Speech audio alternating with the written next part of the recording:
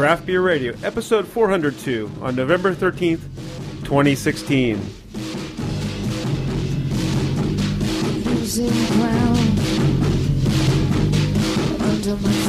And welcome to Craft Beer Radio, where it's November and it's cold. Hey, what do we have, Jeff? Beers. My name is Greg. Jeff. And we have a bunch of beers to drink, to taste, review, and evaluate. Yes. Have fun with. And most of them, actually, all of these were donated. Most of them from listeners. One of them from a brewery. Let's start with this Sick and Twisted. This Lemongrass Mint Blonde Ale. Okay, so this is from Dave. Mm-hmm. Yes. We tried a Sick and Twisted before. It was like their panty the dropper. The panty dropper, right. So it was spoiled. Let's start with one. So they have a series that are based on the members of Mount Rushmore. Yes. And this is their Teddy Roosevelt beer. It's a mint blonde ale, mint lemongrass blonde ale. Lemongrass mint blonde ale. Because Teddy Roosevelt liked mint juleps. Oh, okay. So that's what I was able to get from. There's nothing they have on their website about it. It's the website is kind of piecemeal. This is one of the. We talked about it before. How the can has this thing at the top, right, and then they have a label. Yeah, it's a pressure sensitive sticker label, but the top is the top shoulder is screened. It says "Get Sick and Twisted." And refined hydration.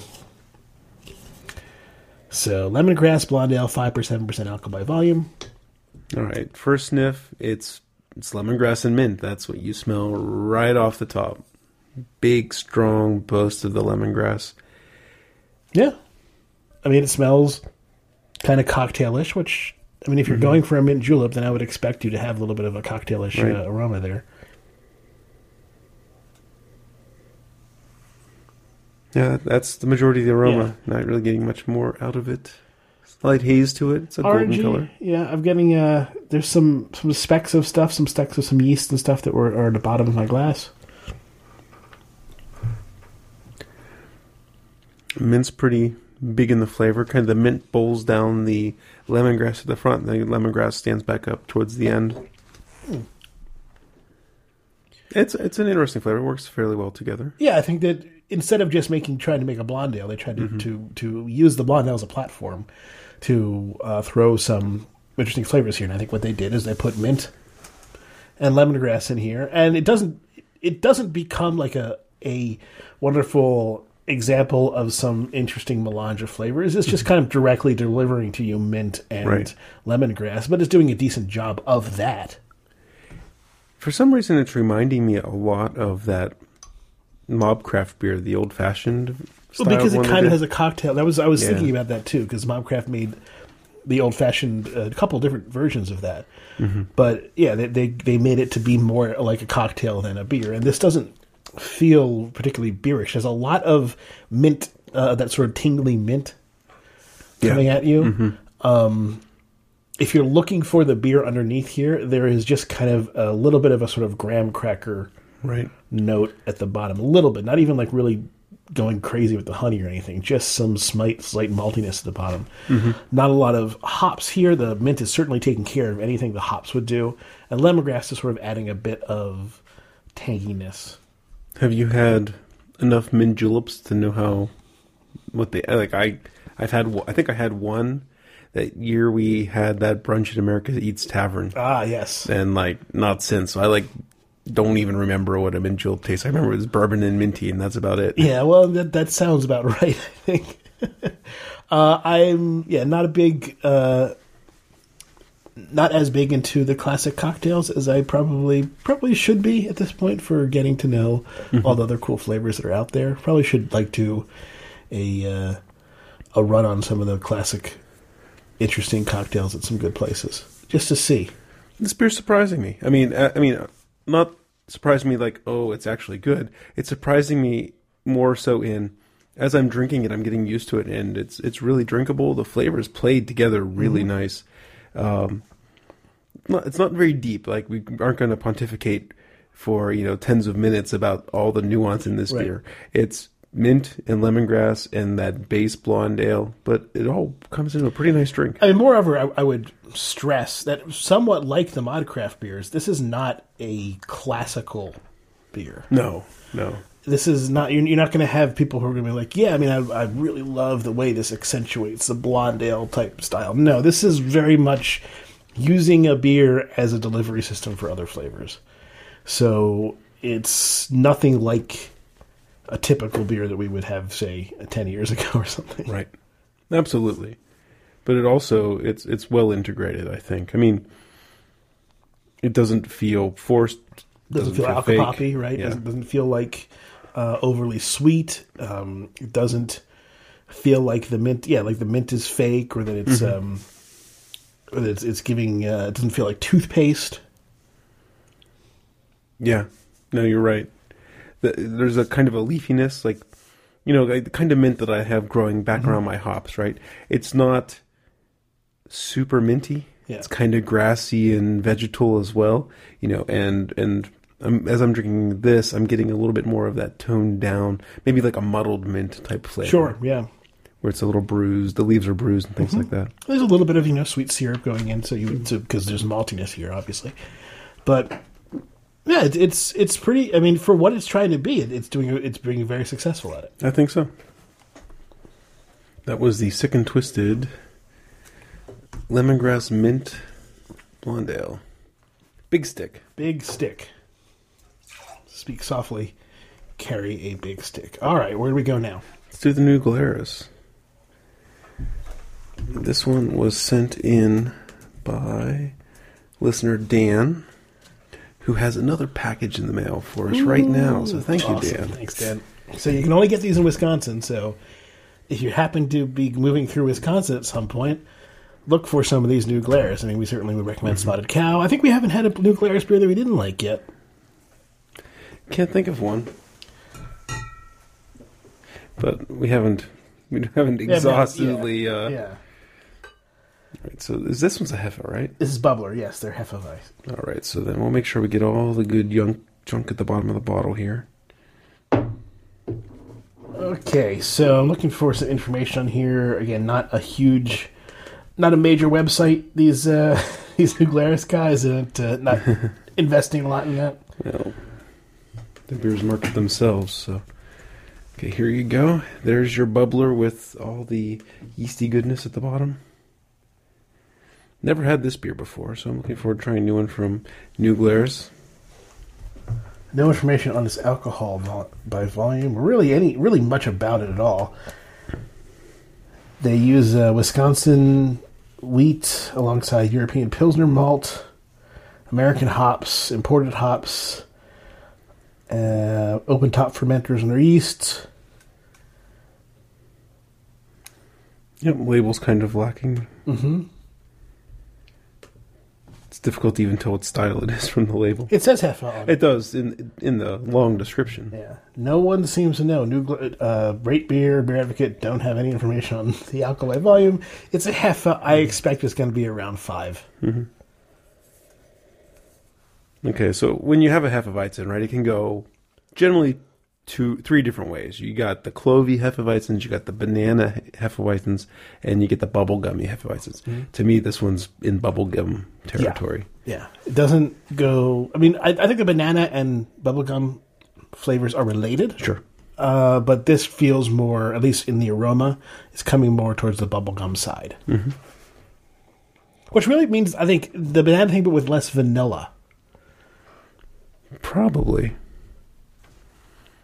Yeah, it's kind of like what's the generic bubble? Just generic bubblegum flavor. Yum? Yeah. Hubba Bubba or whatever. Yeah. Or I think whatever. Bubba Yum, but I think Hubba Bubba is... Those little yellow paper-wrapped bubblegum pieces you chew for about 30 seconds until they've lost all their flavor. And they have horrible cartoons on them. Yeah. The ones you get in the... Well, at least we used to get them for Halloween. They used to be like super cheap. Okay, so the color is what you would expect. I mean, it's straw-like, it's hazy. Mm-hmm. It poured pretty clear until I sort up the extra yeast that was at the bottom. So you could go vaguely Crystalweizen with this. You could, if you wanted to. Never met a Heffa that's better clear than I have. hazy. I'd say we have, but it's a matter of degree usually at that point. Big full body. It carries through. It's not as the bubblegum actually hits in the aftertaste. Up front, it's wheaty, you get that kind of, full body, a little bit tang, maybe some more bananas up front, but really as you're swallowing it, it tastes just like that bubble yum or whatever, that generic bubblegum taste. It hits you for a brief moment, and then it kind of goes off and then leaves you with kind of a malty kind of aftertaste. A little bit like pie crust or something like that. It's really interesting because in the middle, it kind of reminds me a bit of Spotted Cow. There's some of that yeasty contribution that feels a little Spotted Cow-like. And then it kind of goes all bubblegum and gets a little bit of that almost lemongrass stuff from the wheat. Similar tanginess that we sometimes call lemon. So like a lemony tanginess. It doesn't end dry. It does end with a sweetness, with that bubblegum flavor kind of lingering, and not much phenolic stuff there. Not really a whole lot of... Yeah, there's not much pepperiness. Let's see.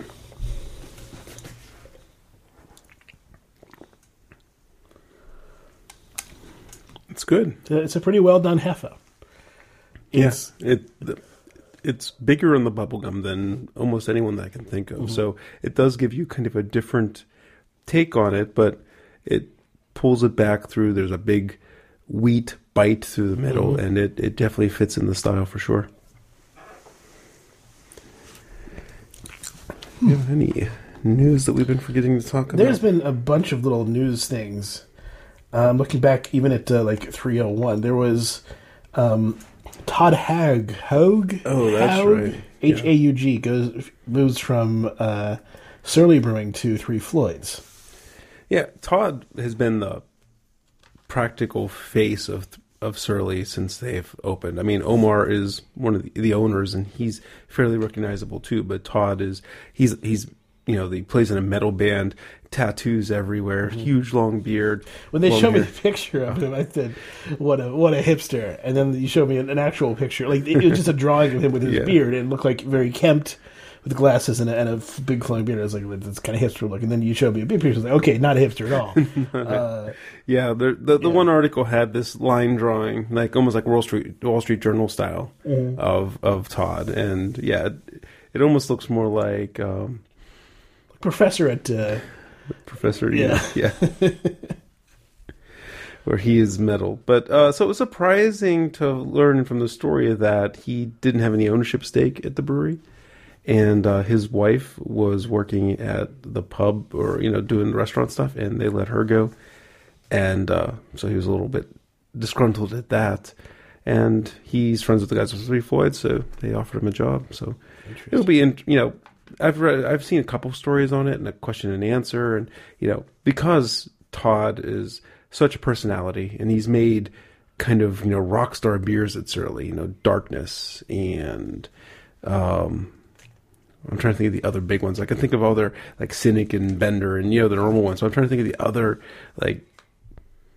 I'm drawing a blank right now, but these really sought after beers. They're asking me like, "Are you going to bring any of those Three Floyds?" And both Nick Floyd and Todd's answers were, I have so many other beers up in my head that I don't need to bring any of those.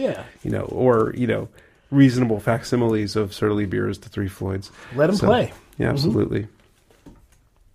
There's some good news for us in Pennsylvania, or at least good news for some for some of the businesses in Pennsylvania, which is that distributors, the law that we talked about a couple weeks ago passed, and so 6-packs will be available to distributors. Did the governor sign it yet? I didn't see that he had. Don't know. Okay. He said he would. He said he would, but I didn't see that he had, and I think it's 6 weeks from when he signs it. I got an email from the Brewers of Pennsylvania, which is like the Brewers Trade Association, and I was surprised. I mean, because they kind of came out against this, And the reason was interesting. Governor Wolf signs a store. No, that's different. Sorry. There's a provision in the law to kind of keep Walmarts from gaining too much power, Targets and Walmarts, that if you are selling... So retail beer distributors, the ones we go to get beers, also sell to bars, right? And they can only sell beers to bars in the wholesaler region that they're in. So, here in Pittsburgh, it's pretty straightforward, right? Because you're not near the regional border. But you can imagine in the middle of the state where you're on one side of the town and you're in the Pittsburgh area, and then one of your accounts across town is in the Philadelphia wholesaler area. They couldn't sell to that bar anymore. Right. So that's kind of the reason that Brewers of Pennsylvania was coming out against. I still don't know why exactly the Brewers are coming out against it because of that. What I felt like from reading this stuff was that, any expansion of this sort is going to hurt somebody. It's going to hurt somebody's business model. Right. We talked about that when we had the Beer Museum guys on. And so I wasn't feeling like that upset about what they were complaining about. It felt like, well, find a new model then. I mean, But this is a beer distributor who all of a sudden can sell singles instead of 12 packs. So, okay, you lost one of your accounts. It's a shame that you're on this border between two wholesalers. And, some people may lose, but overall, I think beer distributors win. Tavern owners are the ones that are probably, mostly against these changes because they want to protect their advantage that they have. There's definitely a push-we-pull-you aspect, and I'm not saying that the law is perfect, but I think it helps more people than it hurts. And not only that, it opens up things like mailing beer from I'm not sure whether it's just in-state or whether it's out of state too. There's all types of other things that have been liberalized with this law that needed to happen. Hours are changing for beer distributors as well. Since we're drinking in New Glarus, did you see the story where New Glarus has announced they're going to have Spotted Cow Grand Cru? Mm-mm. So, they announced that they're going to have Spotted Cow Grand Cru. And I'm trying to scan here really quickly on what exactly. I guess it's an imperial version. Oh, no, an entirely new imperial recipe with Wisconsin and Czech malts, Willamette, Yakima Valley, French and German variety hops.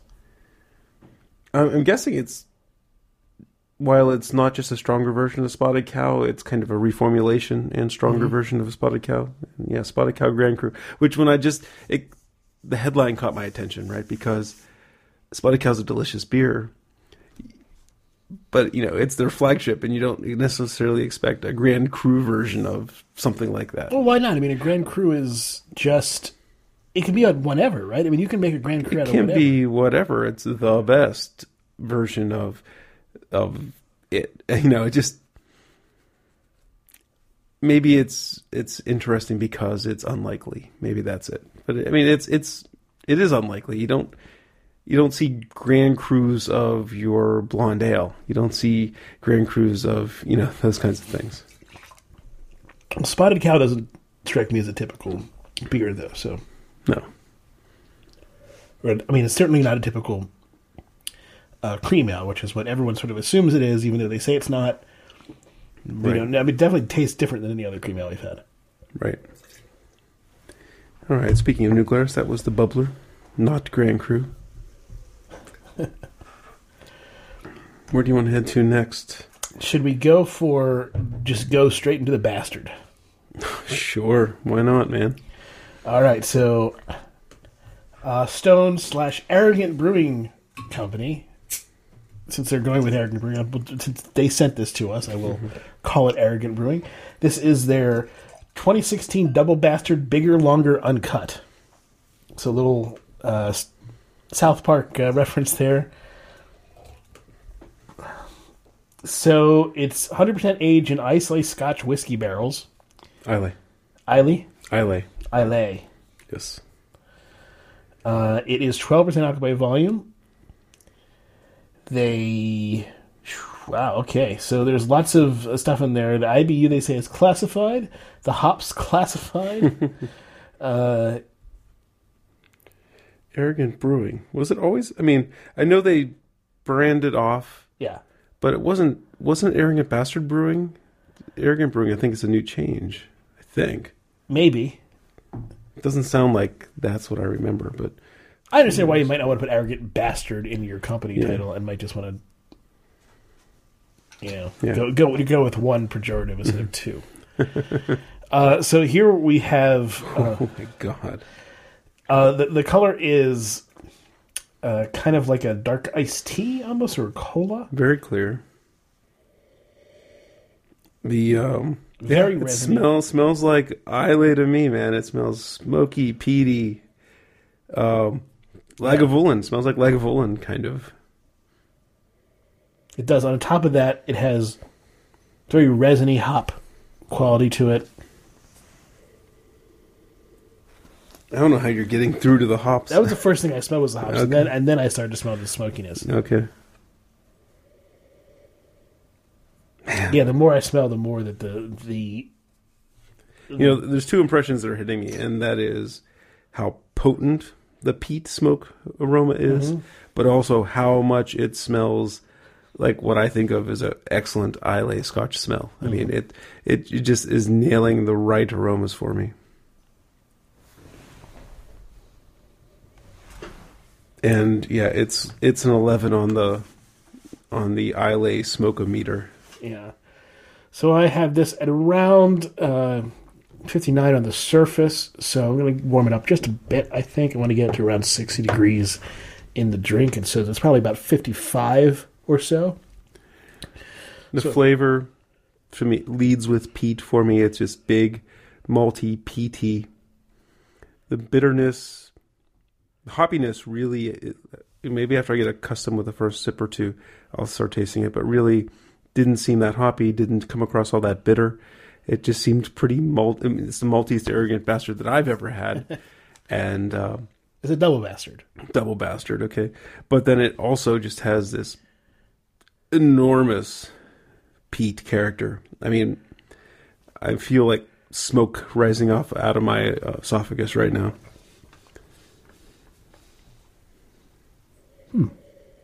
I'm not a like a de facto. I shouldn't say de facto. I'm not an expert when it comes to Islay Scotches. I've had several. Lagavulin's my favorite. It's probably the peatiest. I generally say smoky, but I know Scotch people don't like that, so I'll try to say peaty. I got some Laphroaig. I've had Ardbeg before.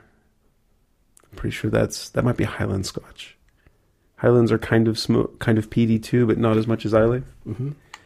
But that's about the extent of my knowledge. So if we had someone like Hart on, he could tell us whether there's Scotches that are more peaty than Lagavulin and what they may be, and if this character would be reminiscent of anything. So I got it up to 65 on the surface, which means about 60 or 61, which is where I wanted it. Very... lots of Scotch note, a lot of peat, a lot of that smoked and peat bug essence coming through. It almost feels like a non-fiery Scotch. I mean, almost the whole way through. Yeah, it doesn't burn on the way down. It doesn't burn on the way down. It's integrated with the other flavors. It's not like you're just tasting whiskey barrels and the beer. It comes together really well. The aftertaste is like an Islay Scotch. It's like a little baby Scotch. So the hops are kind of cut significantly by the peat notes. The bitterness is also really significantly cut down by what feels to me just like sort of a smoky overpowering, so it doesn't linger like a typical Arrogant Bastard does, where it sort of lingers as this bitter. Yeah, it cuts it. It almost seems like, I'm presuming this is regular Double Bastard and then conditioned, but it almost feels like this one has brewed with less hops. We can't find it. What's funny is we keep talking about how things are cut, and this is called Bigger, Longer, Uncut. It's like, well, yeah, you're right, but I can't find any resemblance of. Maybe this thing has been in the barrel for like a super long time, and maybe that's where the bitterness went to. Maybe it faded out. But it seems like it's a less hoppy, less bitter double bastard. Maybe it's just the smoke, but it seems really malty. It's really good. I seem to remember. People can go back and correct me on this if this is incorrect, but I seem to remember I liked Double Bastard better than regular Arrogant Bastard. I think that there was something about the more maltiness and stuff, the more sweetness gave me. I seem to like it better than what was going on with the standard Arrogant Bastard. But this kind of takes away all of the issues that I generally have with the Arrogant Bastard line. But you're also not a huge Scotch fan, right? I'm not against Scotch. I'm just not like it's not. It doesn't entice me that much. So, how does this, like, massive amount of peat, how are you... I don't have a problem with it. I'm not, like... I don't have periods of time where I'm like, man, I wish I could get a peaty Scotch. I just don't have that desire, but I'm not against it at the same time.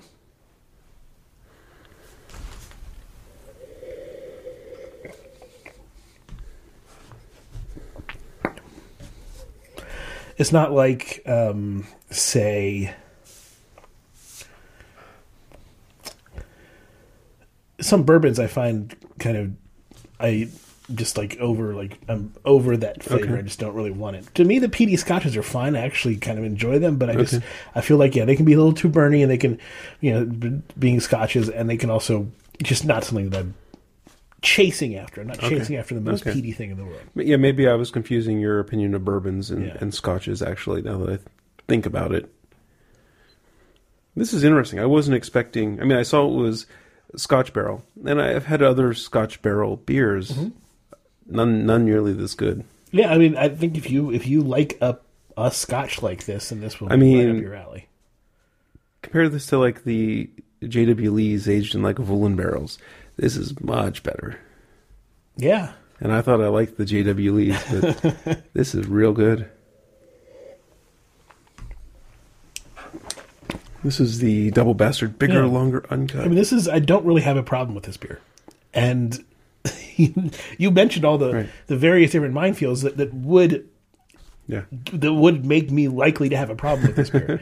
I know, and I'm enjoying it a lot. And I think I could easily finish off the bottle. This is the most complimentary you've ever been about an Arrogant Bastard. I think that's true, by far.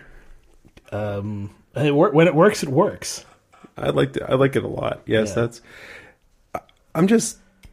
said it before. I finished my glass. I just want to cap off my statement with. It just tastes like an unfiery Scotch. It has really the maltiness, the peatiness. It just really comes across like that. So if you like drinking neat Scotches, but you don't like the fieriness and also the intoxication of drinking those neat, this is a pretty good... It's at 12%, so it's not like you're going to not get intoxicated. No. It's just you're not going to... if you had this whole thing, that's like having a couple shots of Scotch. Yeah, you're right. Yeah, if you drank the 22 ounces of it, it'd be like having a neat glass of Scotch. Yeah.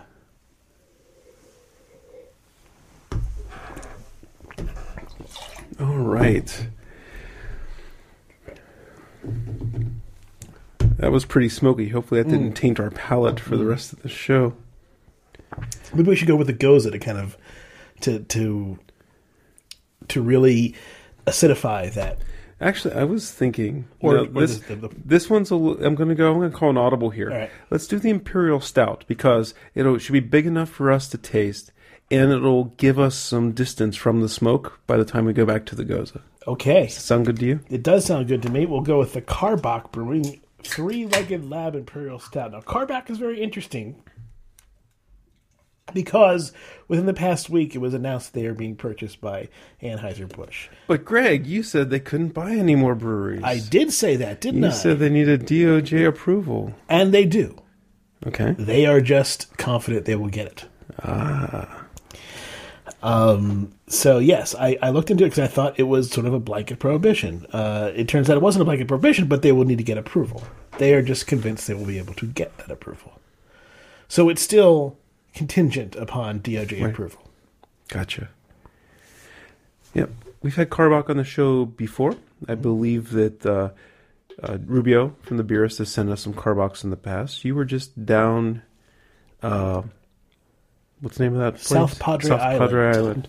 And you picked up a couple of their Hopperillos? Yes, which I believe you had before. But it wasn't... there was not a great selection of beer there, to be honest, at South Padre. In fact, when I had a couple... because you weren't there for spring break. They had a brewery on the island. But other than that, there was...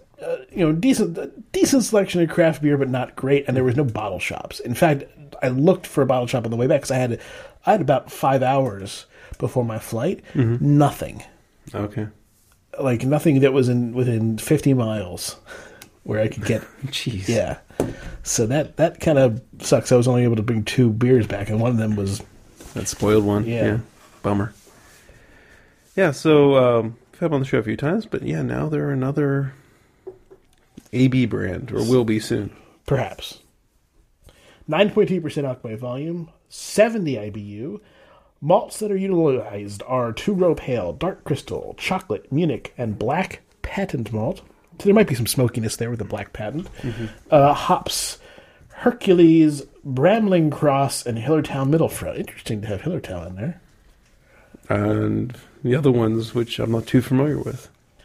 Yeah, I've heard of Bramling Cross. I don't know what, and I've heard of Hercules, obviously. Mm-hmm. It's Hercules with a K, but I've heard of them. That's the way to get around the trademark. Spell with a K. But I don't know much about them. The availability, they say, is January and February, but I assume that... this was last January. Oh, this is last... Oh, okay. Yeah. So this is older, but that's okay for an Imperial Stout. That should be fine. Yep. Assuming it was held in decent conditions, it should generally be but, fine. It's a 9% Imperial Stout in a can. Should cellar great, too. Mm-hmm. So, yeah, on the bottom of the can, it has this crafted on, and then a bunch of unintelligible inkjet numbers. The best I can tell, it was January 14th of 2016, I think. Let's see, yeah, you kind of lose the... The inkjet was not crafted. Because it doesn't... It's probably not 18, because that would be in the future. So... It smells pretty good. It's not a huge aroma, especially compared to that last one. Yeah. But when you get in there, you're kind of getting some toasty, you're getting some cocoa, you're getting... It's not too boozy on the nose, but it kind of, that black patent malt, it makes me think of those English-style Imperial Stouts, the ones that are kind of I haven't tasted it yet, but I'm expecting one that's going to be a little more raisiny. Yeah, I was thinking, I'm smelling a bit of astringency, which reminds me of a porter, so I'm expecting it to be a little bit on the porter side. Yeah, I wouldn't expect it to be this big, sweet, chocolatey beer. Yeah. I think it's going to be a little more astringent, a little more raisiny, and... So this is a tribute to Molly, our owner's black lab, who lost her leg early on in life. But there's a certain spirit that keeps Summer quitting. It's one of those three-legged dogs which are always so inspiring. It says on the shoulder, tripod approved. So they must feed it to Molly. I hope they don't feed much. Here's the thing about dogs and cats. Here's the thing about dogs. Here's the thing about dogs with beer. They will love beer. And in general, it's not terrible for them, but alcohol is not great for them, especially when, think about how big you are and how big they are. Mm-hmm. They can't handle alcohol like we can, and they are smaller as well. So if you're going to give your dogs beer, make sure it's like fed with a dropper and not a spill that they drink up. And also, I think there are some... Now, hotboxing your dog, different story. Don't want to get into that. I think there are some... not because I wouldn't do that. But I think there are some beers made for dogs, right, where it's just sort of a malted yes. drink. Yeah. There's one... They call it doggy beer, but it's like meat-flavored soda. Right, yeah. Kind of thing. Speaking of meated beers... Yeah, oh. We'll talk about that in a moment after we get into this beer.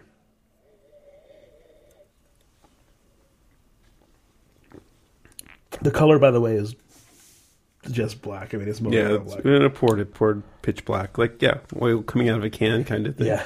I like this. It has a moderate to full body. Mm-hmm. It is kind of towards that raisiny dark fruit thing. So while you're getting all these roasted type flavors, it's not too much. It's not really chocolatey. There's some cocoa in there, but it's not chocolatey. Right. There's prune and some sort of there's flavors that are reminiscent a little bit of old ale. Yeah. Like, I haven't had a Samuel Smith's Imperial Stout in a long time, but this is in that same ballpark. It's along those lines, and it's. I think this one's pretty well done. I'm enjoying the flavors that I'm getting on it, and I'm going to take some time with this one. Let it warm up, really let it open up. So let's talk about this meated beer thing. So, longtime listeners who pay attention will remember that I think it was about the time that fruit beers were huge, and then sours were getting huge, and I said the next trend in craft beer is going to be meated beers. Half of my tongue was in my cheek, but half of it wasn't. Because I would have thought bacon beer would be a big thing by now.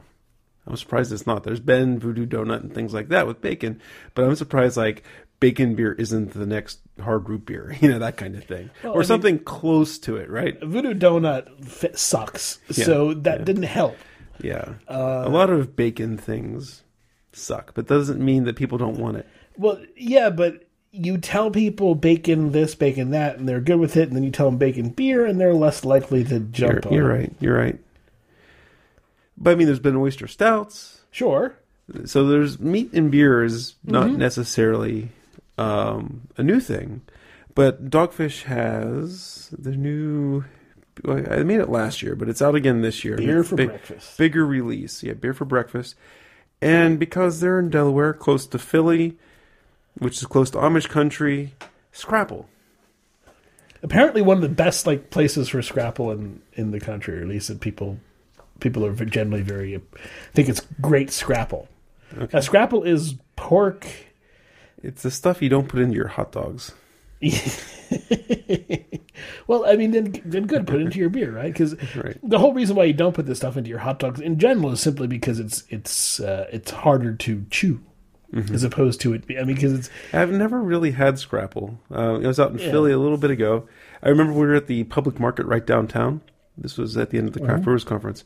And we were looking at a really nice meat counter, and Heather and I were just kind of browsing. I don't remember if we bought anything, but a dude walked up and ordered a pound of Scrapple, and they're baked in loaves, right? So they kind of just slice off a square of Scrapple out of the loaf and wrapped it up for the guy. And...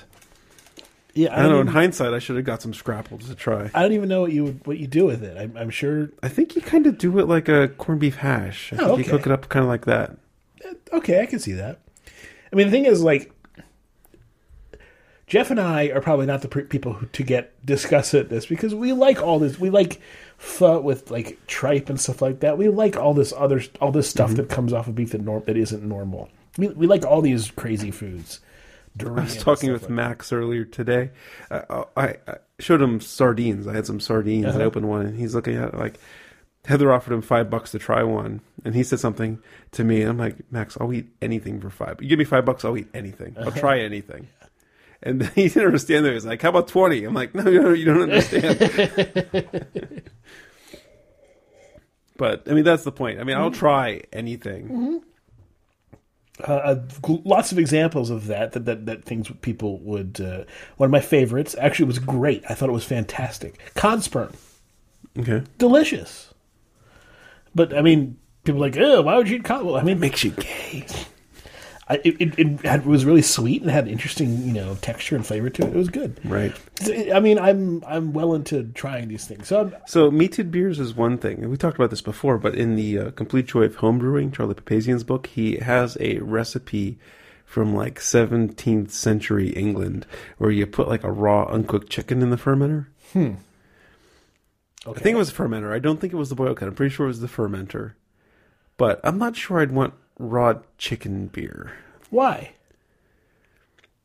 Are you afraid of salmonella? I guess it would kill the salmonella. I don't know. If you boil it, that's it. But no, I don't think it's boiled. I think it's after the boil. I think. I'd have to double check. Interesting. But maybe the pH and the alcohol will kill the salmonella. Probably would kill any salmonella that might be in there. I mean, we don't really have a major problem with salmonella in this country.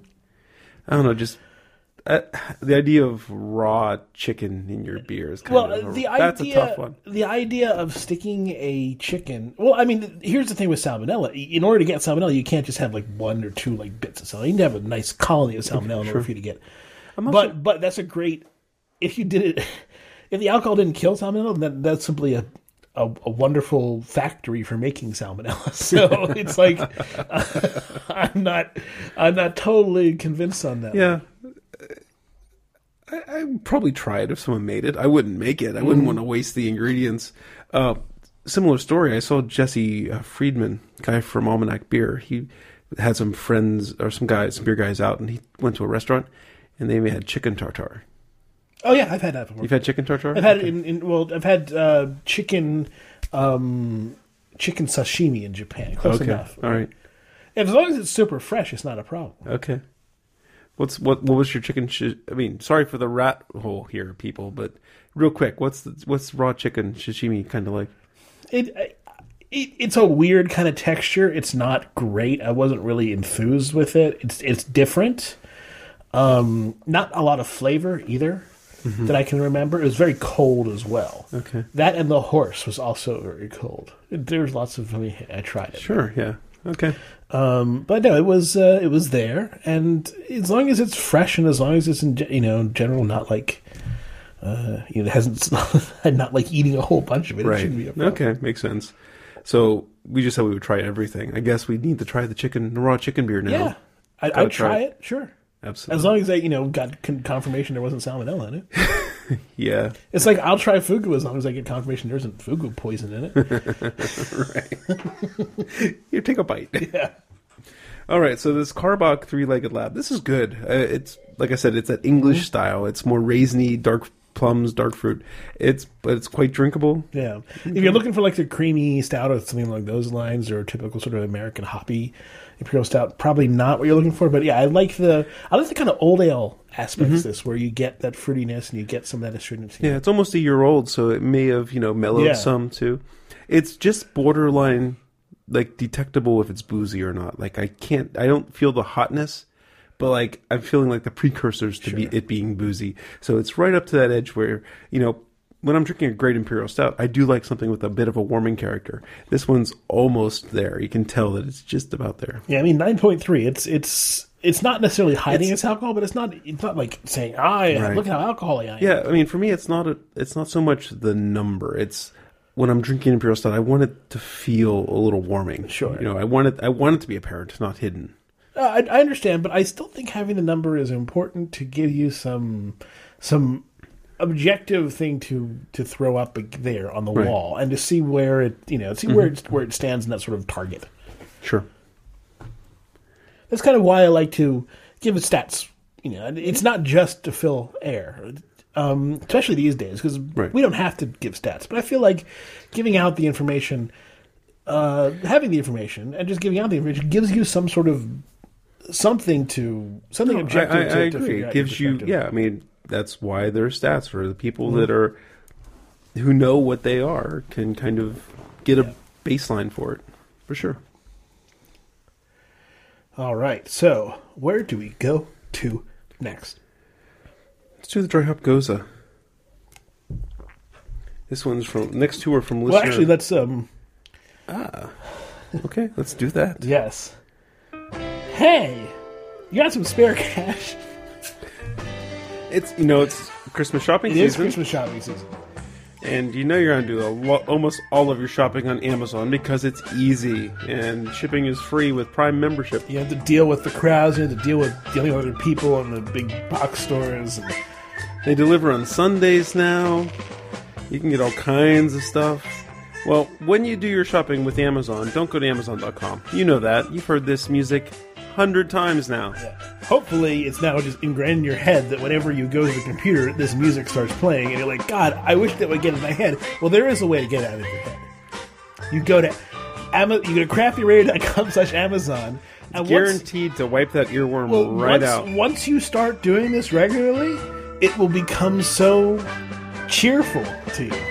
that you will actually want to hear it. It's almost like that I voted sticker you got on Tuesday, right? You're going to feel great about yourself by supporting the show. All right. And there's no bad side. There's no downside, yeah. You get what you want and you support the show. Yeah. All right, so... Listener Matthew sent us these next two beers. This is the Kent Falls Brewing Company Alternate World. A dry hopped Goza. 4.6% ABV. Drink fresh. So they... Okay, interesting. So they dry hop it. They also ferment it with their house Brettanomyces strain. What? Yeah. They say balanced by a hint of salt and big American hops. It's dry hopped with Mosaic, I would say, because you got a big passion fruit, maybe Galaxy, but big passion fruit aroma. Now I smell it, it's kind of getting a little more grapefruity or... Yeah, like a ruby red grapefruit aroma. So, by the way, that blog post that I'm linking on our thing, that was from 2015, where they said it will be draft only, but might find its way into some shiny new packaging soon. So here we are in 2016. Ta-da! They're a brewery in Connecticut. This will be the first time we've had any Kent Falls. I've never heard of them. Yeah. So it smelled passion fruit first sniff, but now it's hardcore grapefruit. I mean, it smells like grapefruit juice to me. No, I'm still smelling the passiony fruit. Here, take a whiff of this glass and see if you get any different, because mine's like grapefruit. No, mine, no, smells the same. Smells more passion fruit than grapefruit to me. So, because because grapefruit doesn't have that kind of what is that? The passion. It doesn't have passion. It doesn't have that peach-like twist at the end. Whoa. Whoa, Blossom, whoa. Joey Lawrence, whoa. Wow, that's a beer. It's tangy, tart, big, citrus flavors. The Brett's in there. It's kind of giving it a little bit of a dusty attic, dusty barnyard type feel. It's cutting the sour. Right? It's not letting the sour go crazy. It's keeping the sour in sort of a fruit juice range without making it go into really taking over the rest of the flavors of the beer. The Brett is sort of holding back the sour from the other stuff. And it tastes like fruit juice added to this thing, doesn't it? Yeah. I mean, the acidity is coming from probably the kettle fermentation for the Goza, but the hops are mutating that into a more citric type acid as opposed to a lactic acid. Mm-hmm. I mean, it is a faux fruit juice beer. This is great. I'm really enjoying this. This is pretty good. It really does taste like a passion fruit, like juice spritzer. You're right. Now that I'm drinking it, and now that I'm a few sips in, first couple sips, the acidity won out, and I was thinking grapefruit. But you're right. I'm definitely getting the passion fruit now, where I think a peachy twist is a good way to describe that. Yeah, for sure. Yeah, it's not sort of a straightforward citric acid thing. There's another kind of loop, another kind of twist on top of that. It's not quite like fresh peach. It's a little like fresh peach just been like cut up and maybe blended a bit, but the skins too. The skins come through. Yeah. Whoa, that's a beer. This is the Kent Falls Brewing Company Alternate World Dry Hopped Goza. So that's probably coming from the hops, right? I mean, that's got to be.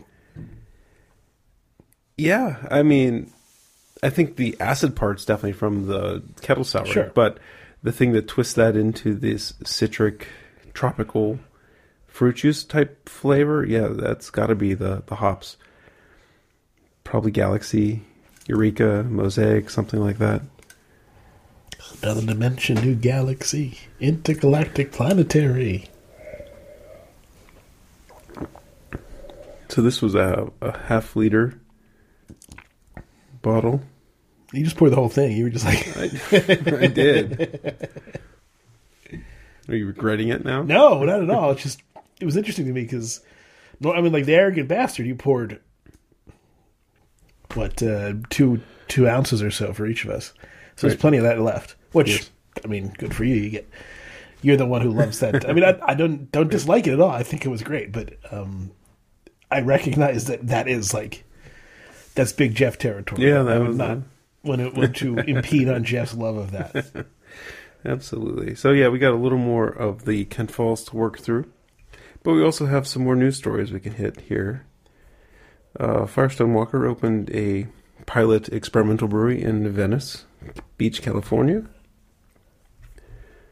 Fatheads is opening another brew pub in Charlotte, North Carolina. So they got the one in Portland, they got the brewery in Cleveland, they got the tavern, the bar here in Pittsburgh, and opening in Charlotte. What is this infographic you post here of America's beer capitals, right? You posted this thing. Oh, that's breweries per capita thing? Yeah. Why did I post that? I was curious where Pittsburgh stacks up in this. We don't stack up all that great. No, but it's interesting to me, like, so if you're talking about, so the thing was the number of breweries per 100,000 inhabitants. So yes. It's a weird metric, I think.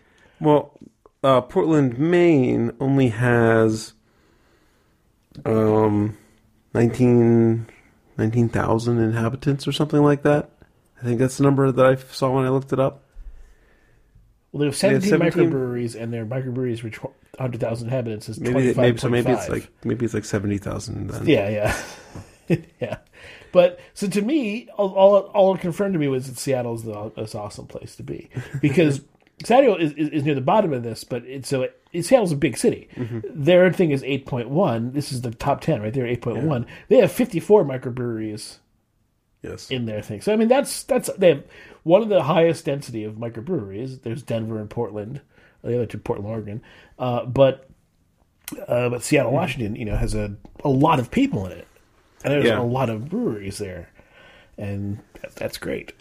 Yeah. So for example, it depends on what number you're trying to get to. If you're trying to get into the 20s, like Asheville and Boulder and Portland, Maine. Allegheny County would need 10 times more brewery than it has right now. So we have 26 breweries. We would need 260 to get up to that. That's just because we have too many people, right? The numbers like Portland, Maine, Asheville has 19 breweries. Their per capita is 21.6, so they're a little under 100,000, I guess. But just the Pittsburgh area. While we have a ton of new breweries, we just not even on the same par. Yeah. Now, if you look at bigger cities like Denver, Seattle, and Grand Rapids, which are at 8.7, 8.1, and 7.2, that's more reasonably attainable, but we're not even there. We're like at 2 breweries per. It is interesting that Missoula fell into this list, right? Missoula, Montana, which does not have a very high population. It has 6 breweries. Has nonetheless an 8.6 because they have only 6 breweries, but they have enough population. They just the sample size is too small for that to be sure 6 breweries, but it could be 5 or 4, and if it was 4, so that sample size is just too small to really be noteworthy. Other than it's a great thing about statistics here because the graph doesn't really mean anything when you actually get down to it. It's interesting way that you can What story do you want to tell with this data? Then you can infographic it.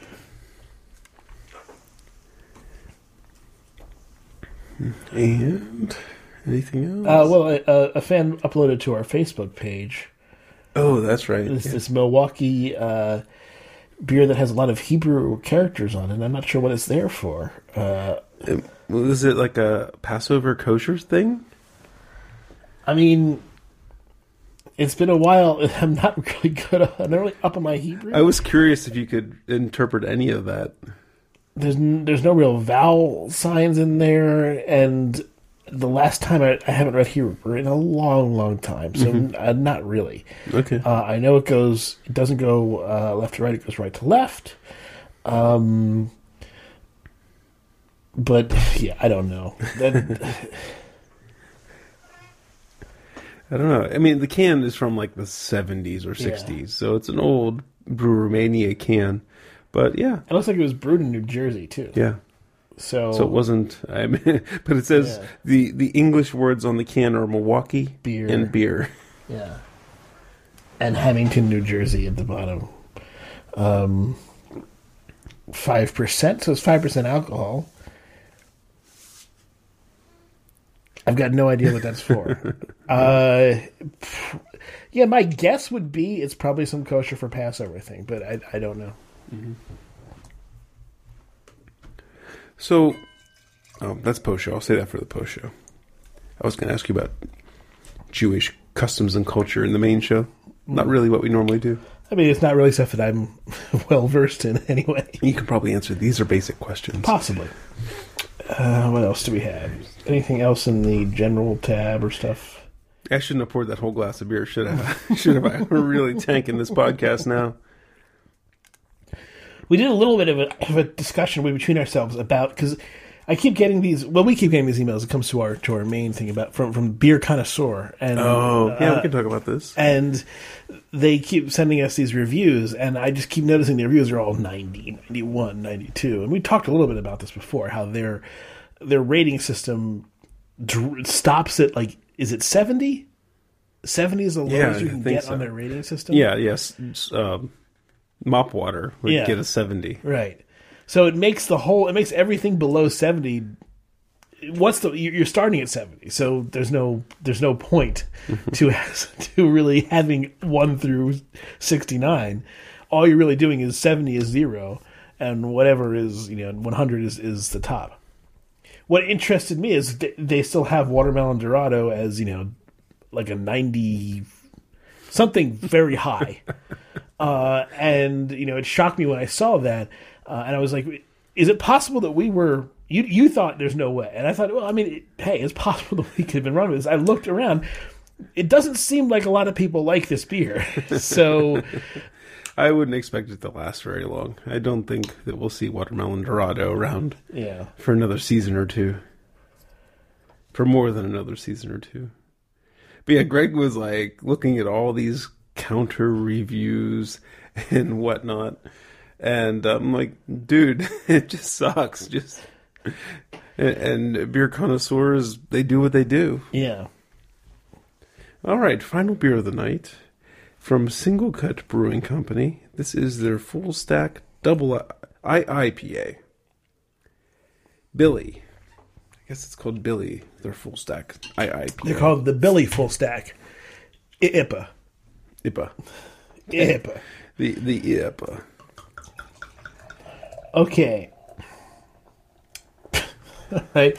I'm gonna read the marketing speak here. All right. Because this is one of those ones where it's like, well, all right, I'm just gonna read it and let you decide, listener. And hopefully you won't hear the disdain in my voice as I read it. Although I just told you what it was. When your taste buds beg for a pounding, this IPA sneaks up with soft malt smoothness, and then bam! Tropical bright tangerine / citrus uppercut. Biff! Dank pine shot to the mid-palate. Wham! Tropical dank pine mild herbal aromas. Wham! Mild. A kablam! 8.2% alcohol by volume without a hint of booze. Thank you, sir. May I have another? Okay. Yeah. But hey, maybe I'm just not getting the kids lingo, right? 8.2% alcohol by volume, 137 IBU, they say, so call it 90 and just be done with it. Greg can't even. I can't even. Queens, New York City, huh? That's where these guys are from? To me, it's like Wham! Tropical dank pine mild herbal. It's like you're going to be whammed with something mild. But all right. We have what would you call it? Golden color? Yeah, golden. Golden to bronze, for sure. Clear. Clear. Smells good. Yeah, the aroma. It's not all hops. Nice malt counterpart in there. Kind of biscuity, maybe a little bit like pie crust. Mm-hmm. And then the hops on the aroma, get some tropical in there. A little bit of mango passion fruit. You get something that's a little more... it's not really dank, but you're getting that kind of pine, like, you know, that wham, bam, wow. You get that pine dankness in there as well.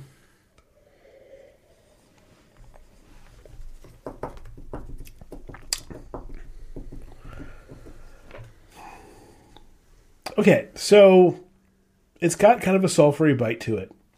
So it's not my most pleasing type of thing, but it does have enough sort of tropical stuff to bring it around to decent. It feels, especially compared to we just had this fruit juice goza, so it does feel like I need to adjust my palate to it a bit, because it feels very undercarbonated in comparison. A little bit.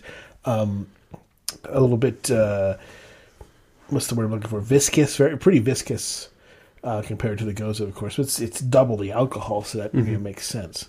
Oh, it hides the alcohol, like they said in the marketing speak. I'm with you with undercarbonated. It's the first thing I noticed. It seems really low on the carbonation. Maybe we'll get used to it. I agree with a lot of things you said. You know, there's that more sulfury kind of Simcoe type hop flavor with some tropicals interlaced in there as well. I like the malt. I like the malt backbone on this thing. It's a bit. I don't want to describe it. Bit shortbread, bit sugar cookie, but then something goes into a little more, brown sugar or something like that. A touch of molasses in there as well. Yeah, there's a decent malt backbone here. To me, the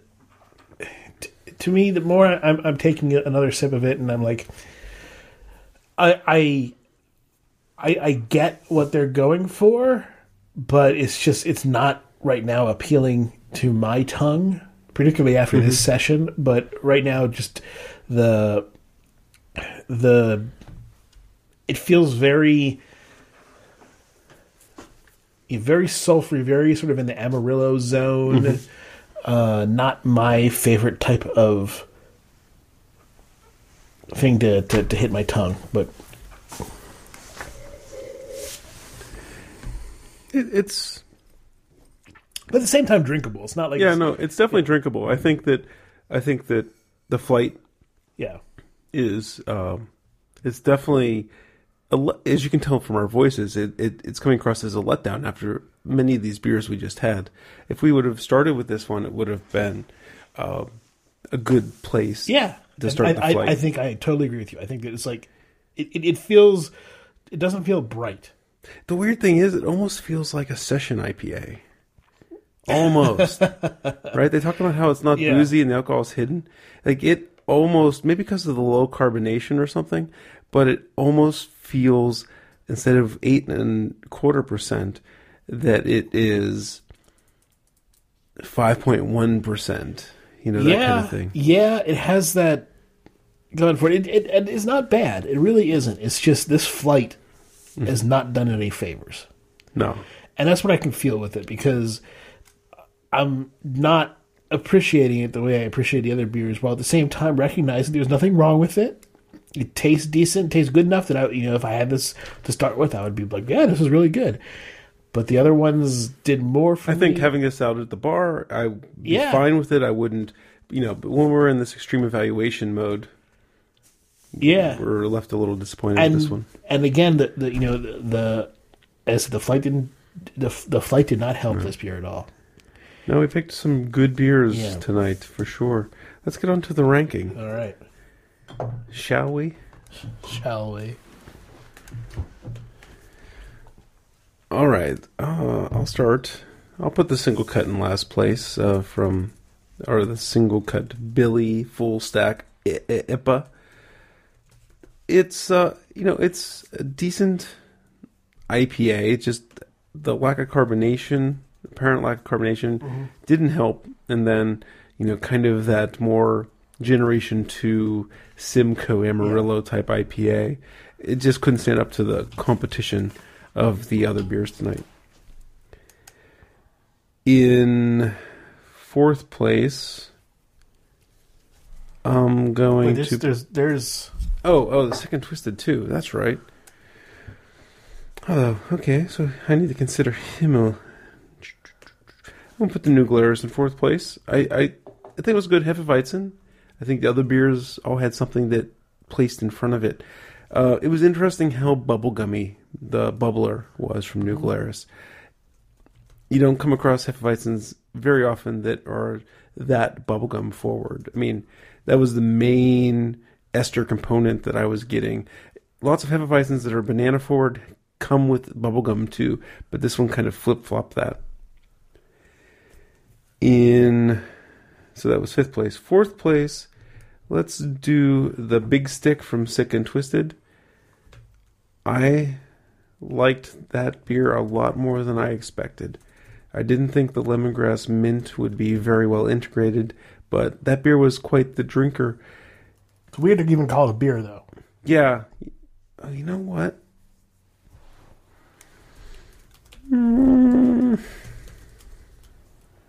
I'll stick with that, but I was contemplating swapping that in the New Glarus. There depends on what angles you really want to look at. I think that the Second Twisted was an interesting kind of cocktail-esque type beer. I thought that they did a really good job of doing something I didn't think that could happen easily, and that was putting the lemongrass and the mint into the beer, making it all work out. Now we get to the top three, and we get into some pretty stout territory here. I'm going to put the stout in third place. You like how I did that? Yeah. I like this one a lot. This English-style Imperial Stout, you get that plums and raisins, or prunes and raisins, I should say, and not apparently boozy, but almost there. I like that quite a bit. Second place, I'm going to do the Double Bastard Bigger, Longer, Uncut. I thought that beer was delicious. It tasted like a little baby scotch, and everything was so well integrated. I talked probably nonstop about how it didn't seem as hoppy or bitter as Double Bastard, but that really worked with the application of the barrels. And then I put this Kent Falls Brewing in first place. This thing was cuckoo crazy, the way that they took a Goza, they added some dry hopping to it, and it made it taste like passion fruit and grapefruit juice. And then the Brett was in there kind of just doing little manipulations on the whole thing and kind of drying it out, making it a little more dusty. It wasn't funky, it wasn't horse blanket, but there was just little manipulations in there you could tell from the Brett. That was a delicious beer. All right. So my rankings are very, very similar. In last place, I'm going to put this Single Cut, which again was not a bad beer, but it was hurt by flight, and at the same time, as you said, you went over pretty much exactly the reasons why I would do it. It's so phase 2-y. It has a little bit more sulfury stuff than we generally like these days. The carbonation didn't feel as prominent, especially in the flight. It just didn't. It didn't work out for Single Cut in this particular flight. But I wouldn't recommend like avoiding it by any means. I would say it's good. I mean, there was nothing wrong with really any of these beers. Except for maybe my number 5 choice, which is the Sick and Twisted, which the only thing I can think of that's wrong with it is it wasn't really beer-like. There was a beer base, right, but it was a cocktail. And it worked. It worked very well for exactly what it was doing. If you want to take a very sort of traditional standard look at this, and this would not be appealing, but to us, I think it was great. I think it was I mean, I could go with that placement as well. It depends on what you're looking for, or something beery.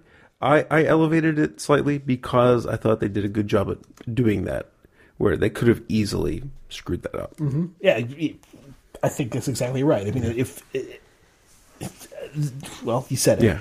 And I'm just gonna, I'm swapping that. My new Glarus is in that place. It was really good. It was, pretty much what you want from a Heffa. I think the other beers sort of stood out to me more and were more speaking to me. And then the 1, 2, and 3, I pretty much agree straight on. I mean, the Carback I thought was really well done. It had kind of that old ale thing. Maybe the age helped it to turn into what it is. But hey, that just says get one and age it, as opposed to saying don't cans are probably a great place to age imperial stouts. In second place, I'm agreeing with you. The Arrogant, I would not have expected that, but there it is, and I really did enjoy it. But that Kent Falls really did something special and unique. We've had a lot of Gozas in the past year, and that was the first Goza that I felt really came into its own and did something especially different that really distinguished itself from the other Gozas that were going on. Sounds good. Sounds good to me. And while Greg was drinking, I should have been queuing up the outro song. So you can just imagine that this space didn't exist here. This dead air. And here we go. I'm excited. Yeah. Craft Beer Radio is released under the Creative Commons license. You can visit craftbeerradio.com for more information. If you want to email us, it's beer@craftbeerradio.com. If you want to hit us up on Twitter, it's @JeffBear. @CVR Greg. And Greg's giggling because of the choice. The implication. The implication. Yes. Oh, it's good-hearted. It is good. I'm not out protesting or anything, so... Not yet. All right, so we're going over to the post show. We're saving up the political talk for that. So if our politics drive you crazy, you don't want to listen to this post show. No. Thanks, everyone.